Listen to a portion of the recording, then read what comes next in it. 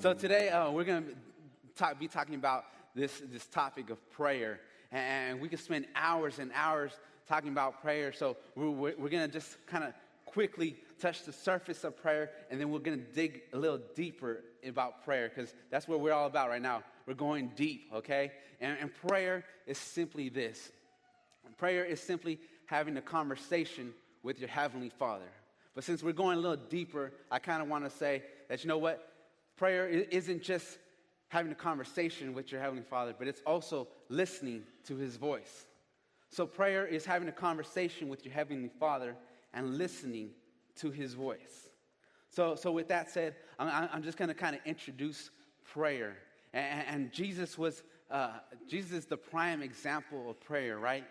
And the Bible describes many times when Jesus prayed. And when He prayed, things happened. Miracles happened. People were healed. Just miracles happened. And it wasn't just His prayer life, but it was also His time where, you know what? He got away.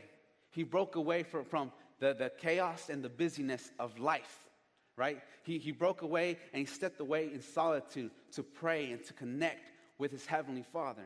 And Jesus was a person who stepped away from his ministry to go pray, right, for His work. He stepped away from His disciples to go pray, His family. He stepped away from the busyness of everything that He was doing to catch and connect his time with His Heavenly Father. And so it is with us that, you know what, we need to break away sometimes from the busyness of life. That sometimes we're so connected with our cell phones and answering emails, sending out tweets, posting things on Facebook, right? Putting pictures, some selfies on Instagram, all right? We're busy with Clash of Clans and Flappy Bird, okay? And we're busy with all this stuff, work, family, making dinner, that sometimes we forget to make time to connect with our Heavenly Father. And so today we're going to kind of dig deep into this prayer life, this life of prayer. And we're going to be looking in Matthew chapter 6, verses 9 through 13. And this is probably a verse or a scripture that you probably all know. It's the Lord's Prayer. And it's a simple prayer that Jesus gives as an example to His disciples when they ask Him, how do we pray? And it simply says this: Our Father in heaven, hallowed be your name. Your kingdom come, your will be done on earth as it is in heaven. Give us today our daily bread. Forgive us our debts as we also have forgiven our debtors. And lead us not into temptation, but deliver us from the evil one. Now, many of you have probably said this scripture. Many of you have probably repeated this scripture. Many of you have probably read this scripture. And some of you probably just say it without even knowing the power that's in this scripture. All right? And this is the example that Jesus gives His disciples on how to pray. Now, is this prayer, if I just say this one single prayer, is everything in my life going to be roses? Probably not. Is this prayer, if I say and repeat this prayer and pray this prayer, is my life going to be healed and whole? Maybe, maybe not. If I repeat this prayer, is this the only prayer that I have to say? And then, you know what, I don't have to say any other prayer for the rest of my life? Maybe not. But this was just a template, an example that Jesus gave His disciples, and Jesus gives to us on how to pray, how to approach prayer. And the first part of this prayer starts off like this: Our Father in heaven, hallowed be your name. That in our prayer time, when we pray, when we connect with our Heavenly Father, we need to praise Him. We need to give Him all the praise. We need to praise Him for all that He is. Holy is His name. He is holy. He is wonderful. He is great. He is good. He is faithful. We need to praise His name. With everything that we have, we need to praise Him for everything that He's given us. And just like you would compliment someone, like, that is a nice outfit. Hey, that's a great haircut. I like it. Just like that, like how we compliment one another, is the same way we should be specific in praising God.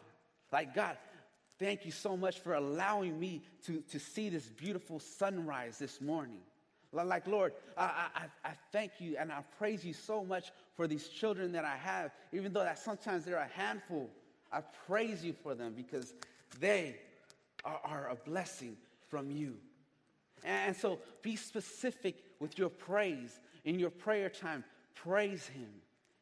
Next, it goes on to say, your kingdom come, your will be done on earth as it is in heaven. Your kingdom come, your will be done on earth as it is in heaven. Submit yourself to God's way. This might be difficult for some people to do. Like if my wife, she's a planner. She loves to have everything scheduled in her calendar, okay? She sends me invites, and I'm like, I'm right here next to you, okay? And she's a planner. But this for those of you who are planners, this might be a little difficult to do because some of us don't like being told what to do.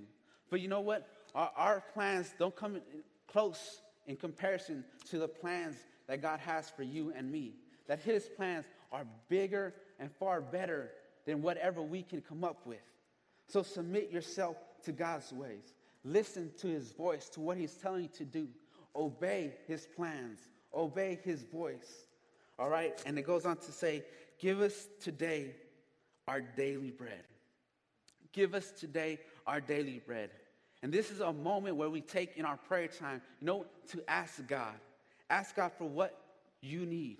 Ask God for what we need. And that key word is need, okay? God isn't a genie that you just rub and say, 3 wishes, please, okay? God, we all have wants and we all have needs. And God will give you what you need, all right? And we need to come boldly asking him, have faith that God will answer those prayers. God will give you what you need. He's able to give us more than we can imagine. So give us today our daily bread. Ask God for what you need. The next part goes on to say, forgive us our debts as we also have forgiven our debtors. That this is a time where we need to forgive and request for forgiveness. How dare us ask and request for forgiveness if we don't forgive one another? How dare us ask for forgiveness if we don't forgive our neighbors, our friends, our coworkers, our family members? Because it's bound to happen, right? Someone's going to rub you the wrong way. Someone's going to cut you off in the freeway. And your thoughts may not be godly thoughts at that moment. But you know what? We need to ask for forgiveness. Ask for forgiveness. Forgive those who have treated us wrong. So ask God for forgiveness. That you know what? Then no sin can hold you back from the love of God. All right? Forgive and request forgiveness. And lastly, it says this, and lead us not into temptation, but deliver us from the evil one. Lead us not into temptation, but deliver us from the evil one. This is a moment where, we need to just examine ourselves. We need to examine ourselves, the inner part of our lives, the part that no one really knows about. Examine ourselves. What is holding us back? What type of temptations are creeping inside? What kind of sin is trying to overcome us? See, God will not tempt you. The evil one would. And so this is where we have to realize that, what is the enemy bringing upon us to tempt us? Is it a lie that says, you are unlovable? Is it a lie that says you are unforgivable? Is it a lie that says, your prayers will not be heard by God? Is it fear that grips our hearts? I recently read about fear, and it says this. They use the acronym. It says fear is false evidence appearing real. False evidence appearing real. That the enemy uses fear to paralyze us from doing and being who God has called us to be. So this prayer, like I said, is an example, a template. Now, you don't have to use all these things, but this is a good start for those of us who probably say, I don't know how to pray. I've been working with the young people for a while, and their excuse is always, I don't know how to pray.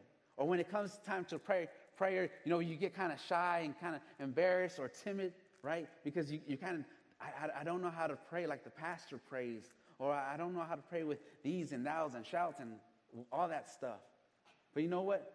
Just be real with God in that prayer time. Praise him. Examine yourself. Submit yourself to God. Ask him. Forgive. All right, so this is just kind of a basic part about prayer, something that you can use in your own time with God. All right, but today we're gonna, like in the series that we're in, we're gonna dig deep in prayer. And I had a hard time preparing this message and studying about this because I'm gonna confess something that, you know what, sometimes I feel like my prayers don't even reach my bedroom ceiling. That sometimes I feel like God, where are you at? Like God, are you even listening to my prayer right now? Like God, I need you right now at this moment. I need a miracle to happen. I need to be healed at this time. And yet there seems to be no answer. And so it's a little difficult, right? And probably you have been there too. That the majority of us can all say, you know what, I pray. That I pray for my food, right, every day, okay? But I pray. And then the majority of you can say, you know what, I prayed, but there's been no answer. And that's difficult to swallow, right? That's difficult to understand, right? A good God not answering my prayer. So we're going to dig just a little bit deeper into that. And I kind of want to share a story with you about my own prayer experience. And this happened around when I was 9 years old. And I remember this so vividly because it was just a turning point, a defining moment for me in my life. And I remember I was around 9 years old, and I got sick. And my stomach would hurt, and I felt like I couldn't walk at all, and I would just cry. And so my parents just laid me down in bed and said, you know what, just stay here. In a few hours, if you don't feel good, then we're going to go to the emergency room, all right? So I said, okay. And I just laid there in my bed, and I just remember like feeling like, you know what? I'm going to die. This is it. My life is over. 9 years old, that's it. That's all I'm going to live up to. And I remember at that time, I took a paper and a pen, and I started writing my will, okay? Like this is it. This is over. I'm done. Santos, no more. And I remember I wrote down to JR, my older brother, I give you all my WWF action figures and my clothes, all right? To my sister, I give you my piggy bank. Probably only had $5 in change, all right, the max, all right? And I started writing things down, and something about that probably like struck a chord in my dad's heart. Because I remember him seeing that, and it's like he was like, I'm not going to take this no more. And he closed the door, and he brought his Bible, and he sat down with me on the bed, and he said, we're going to pray. You're going to pray. And I was like, what? You're the dad. You got to pray for me, right? I'm the sick one. And he said, no, you're going to pray for yourself, and God's going to heal you. And I'm like, okay. You know, a 9-year-old kid, right? What is he going to know? And so I remember, like, my dad's, all right, he closed his eyes, and I close my eyes, and I do one of these, like, are you serious right now? And so he tells me, pray. And so I'm like, I don't know how to pray. He just says, ask God, tell him what you need. And so I said, God, can you heal me? Because I feel sick. And then he opens up his eyes, my dad, and says, do you believe you're healed? And I was like, yeah. And so my dad opens up his Bible and reads a portion of scripture about when Jesus healed a blind man. And then he tells me, pray again. And so I prayed again, like, God, heal me. And he asked me again, do you believe you're healed? And I was like, I guess so. And he opened up his Bible again. All right, we're going to read another miracle that Jesus did. And that cycle repeated a few times. And after a while, just hearing those stories of how Jesus performed miracles, of how Jesus prayed over the lame, over the blind, over the sick, and that kind of raised the level of expectancy in my heart. And just declaring, God, heal me, gave me some confidence, gave me authority to speak and to pray. And that night, I went to bed, and I woke up. And some people might say, the skeptics might say, you know what? It was just you needed rest. But I know in my heart that God healed me that night. That God healed me. And it was because of my prayers. It was because of my father's prayers. That, you know what? God healed me. And so today we're going to look at a story in the Bible of Elijah. And I'm going to just kind of set it up a little bit, okay? Set up this story of Elijah, this prophet, this man of God, who starts off with a prayer, a bold prayer. That in his town, in his city, it hasn't rained for about 3.5 years. And so Elijah sets out to declare rain from heaven. So the Bible says that he got on his knees and prayed to God and said, let rain fall from heaven. And so he sends out his servant and says, servant, go and see if there's any sign of rain. And so his servant goes out to check. And he looks out to the horizon, to the left, to the right, up and down, and there's no sign of rain. So he runs back to Elijah and says, prophet, master, there's no sign of rain. So Elijah does what he could do. He gets back on his knees and prays to God. Heavenly Father, let rain come down on this earth. And tells his servant once again, go and see if there's any sign of rain coming down on earth. And so the servant goes down and looks to the horizon, left to right, up and down, and there's no sign of rain. And so he runs back and tells, Master, there is no sign of rain. And Elijah goes once again on his knees the third time, and he prays to God, let there be rain. And the same cycle happens 3 times, 4 times, 5 times. And I don't know about you, but if that was me at the 5th time, I probably would have just flat out given up. I probably would have said, all right, God, I tried everything. I tried praying, persistently praying. I tried with all the faith that I could muster. I prayed to you, God. You obviously don't want it to rain in this city, in this town. So if it's good with you, then it's good with me. And I would have just hung up the gloves, and that's it. I don't want to pray anymore. Because I probably would feel defeated or discouraged or down, right? And I don't know if that's been you before, right? Where you pray for something like, God, I need a financial breakthrough right at this moment. God, I need financial breakthrough now. God, I need a financial breakthrough. And there's nothing, no sign. Or many of us have prayed, Lord, heal me. Lord, heal my brother, my sister. Lord, heal my family. And there's no sign of healing coming at all. And if that's you, you would probably feel discouraged. If that was me, if I was Elijah, like I said, I probably would have just given up right there at that moment. If God doesn't want it to rain, then I don't want it to rain either. But something inside of Elijah said, you know what? No, it has to rain.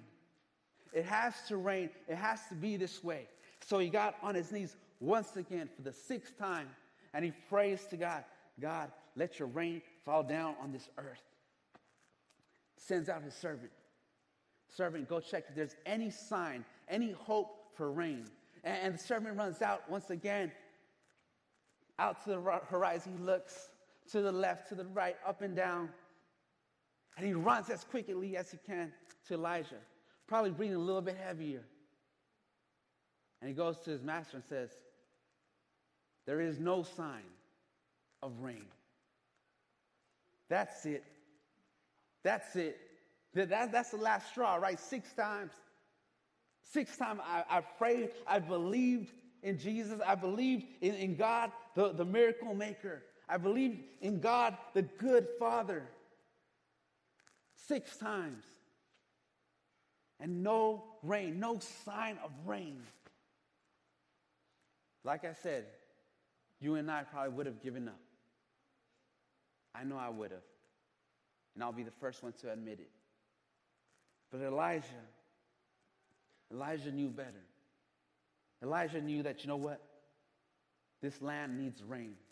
This land needs a blessing from God. This land needs rain.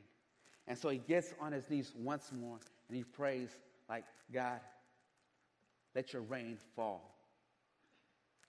And he sends out his servant once again, and his servant probably skeptical again, probably just tired, probably just weak and feeling discouraged, looks up to the horizon, left to right, up and down, and as soon as he's going to walk back, he looks from his corner of his eyes, and it says, the scripture goes on to say that, you know what, at the seventh time, he sees it deep in the clouds, a cloud as small as a man's hand is rising from the sea.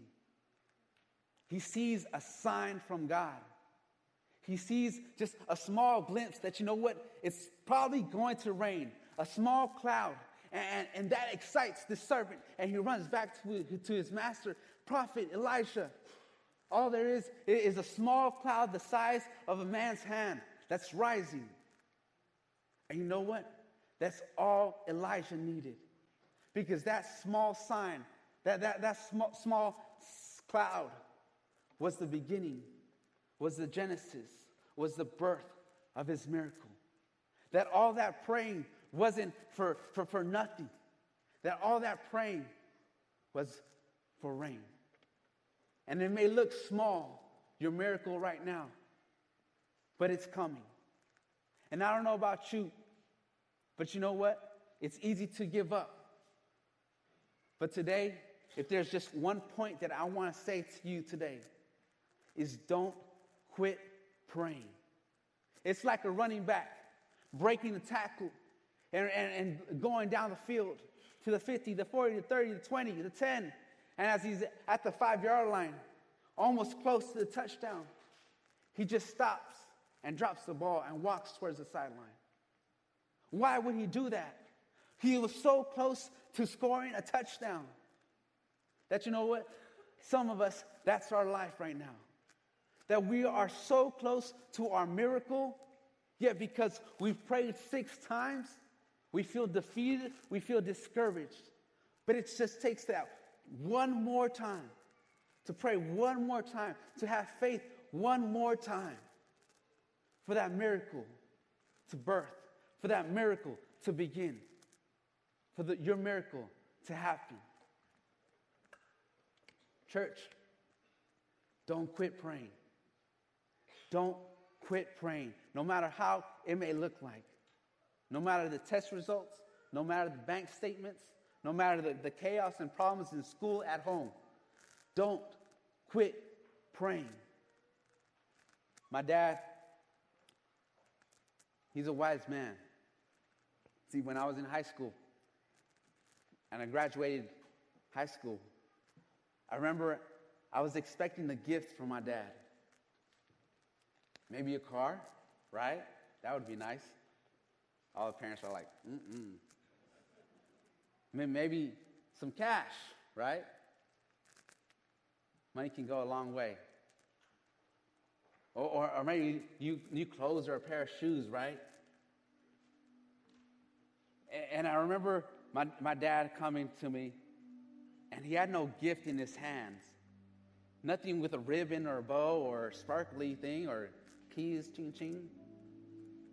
He just had his Bible. His Bible. And he sat down with me. He sat me down. I just graduated. I just walked across the stage barely, but I did it. And he opens up his Bible and he says, today I'm going to give you your gift for graduating high school. And he opened up his Bible to Joshua 1:9. It says, be strong and courageous. And he says, this is going to be your scripture. This is going to be your verse, your life verse. And I thought to myself, that's lame. Like, are you serious? And I didn't know it at that time because I was just too young, or I didn't want to know it. But now that I look back on it, that is the greatest gift that I've ever received. Far greater than a car, far greater than money. Because you know what? There came times and there came moments in my life where I was afraid. There came times and moments in my life where, you know what, I felt weak. But then I remember, I have a verse, I have a scripture, I have a promise from God, my heavenly Father, and from my earthly Father, to be strong and to be courageous, to be very courageous. And so when problems come against me, guess what I do? I declare that promise. I'm strong. I'm courageous. When I feel like I can't do it, I'm strong. I'm courageous. And guess what? When Ethan, my son, was born, even when he was just in his mother's stomach, you know what? We gave him a life verse. Luke 2:52. It talks about Jesus' life. It says, and Jesus grew in wisdom, in stature, and in favor with God and man. Until this day, we pray that verse over Ethan's life. And we say, Lord, I pray that Ethan may grow in wisdom. Because we want him to be a smart person, right? We want him to make wise decisions. We want him to be wiser than us. Ethan may grow in wisdom, in stature. That man, we want him to grow healthy and big. And God's blessing that promise, right? My boy's big. We want to just be healthy and whole. And then we pray that he may grow in favor with God and man. That, you know what, I want him to be a person of favor. That when he goes to apply for jobs, I want him to have favor. That when he meets kids in the courtyard or in the preschool or wherever, you know what, I want him to be a leader. I want him to be someone that attracts people to him. Not because of he might be goofy or funny looking, but because, you know what, he's different. He carries Jesus on him. And I want him to have favor with God. Because God knows better. And God will give him better things than I could ever give to him.